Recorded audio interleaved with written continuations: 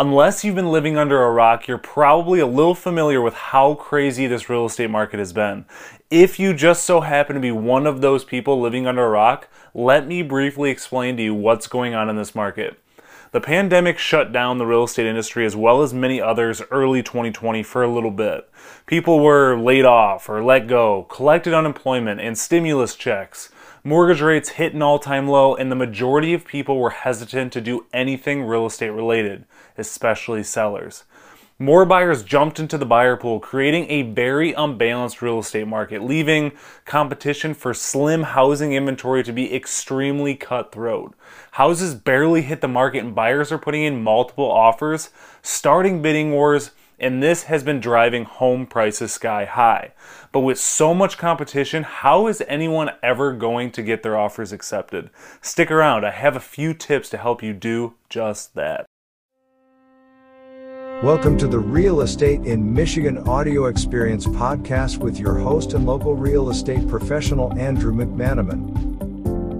If you're currently in the trenches battling your way to get a new home, you've probably gone out of your way to ask Google, how do I get my offer accepted on a home in today's market? And the only thing you're finding is sources telling you to have a mortgage pre-approval in hand, make the highest offer possible, offer all cash and well above asking, or drop all of the contingencies on the contract that protect you from losing your deposit.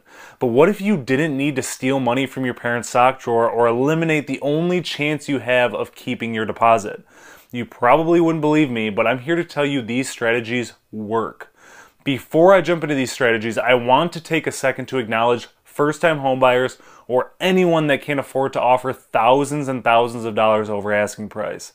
As I've mentioned to a lot of my first-time homebuyer clients, in this market, you have to make a sacrifice. And I'm not just talking about the color of the walls or the carpet not being what you want. I'm talking about the overall condition of a home. As I talked about in a lot of my previous videos, getting a turnkey home in today's market is going to be in the crosshairs of someone who can bring a lot of money to the table, skip contingencies, and get into an all-out bidding war just to get the home.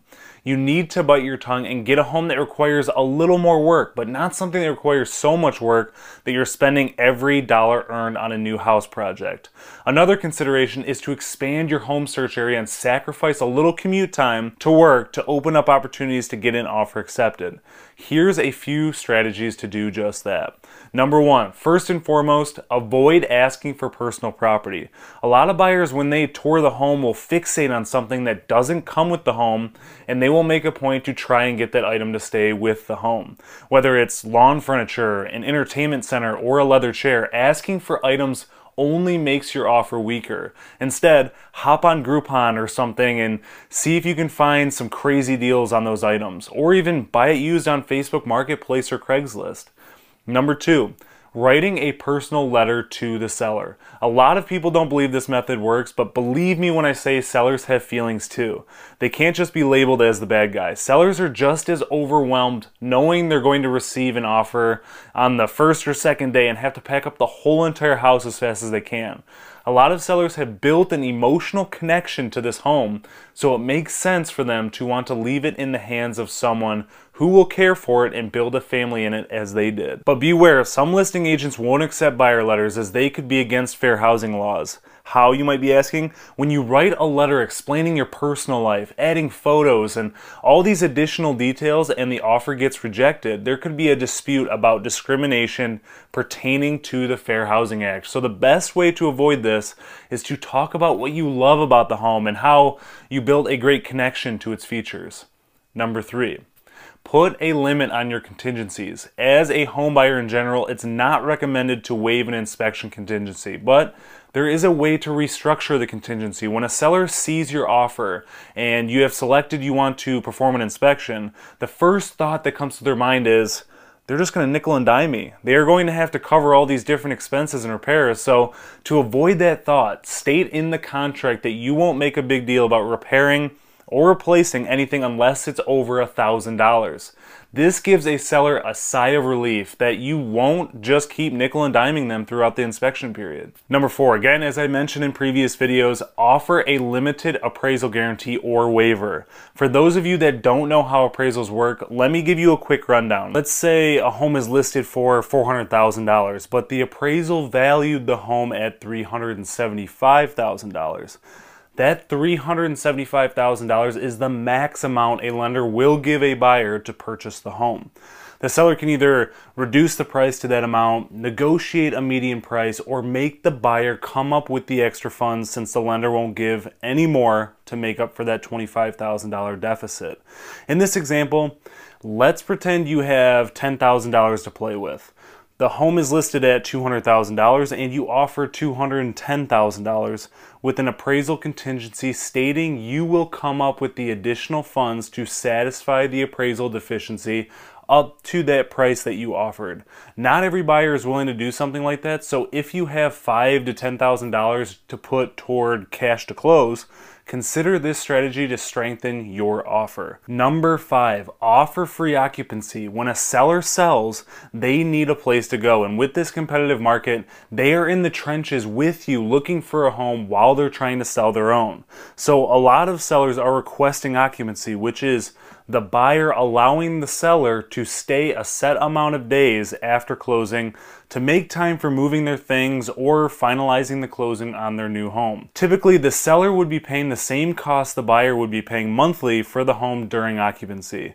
In most situations, sellers are requesting an additional 30 or so days, so is giving them a free month of rent something you'd be willing to do to ensure you get an accepted offer? That's just something to think about.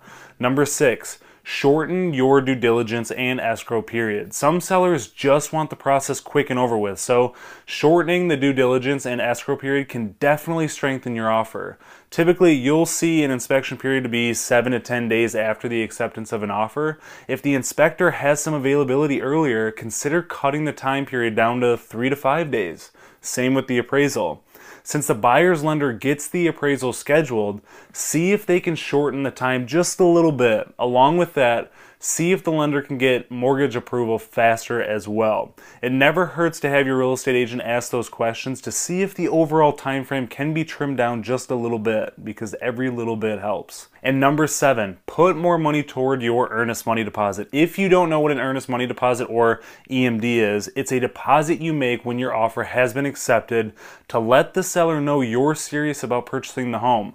A strategy that a lot of buyers have been using lately is increasing the deposit to make the seller comfortable with proceeding. This gives the seller some relief, because if by any means you want to up and walk away from the transaction, you will lose this deposit. But if your intentions are good, your funds will go toward your down payment and closing costs after all is said and done. I know some of these strategies may seem small, but believe me when I tell you that they go a long way, especially when they are used together.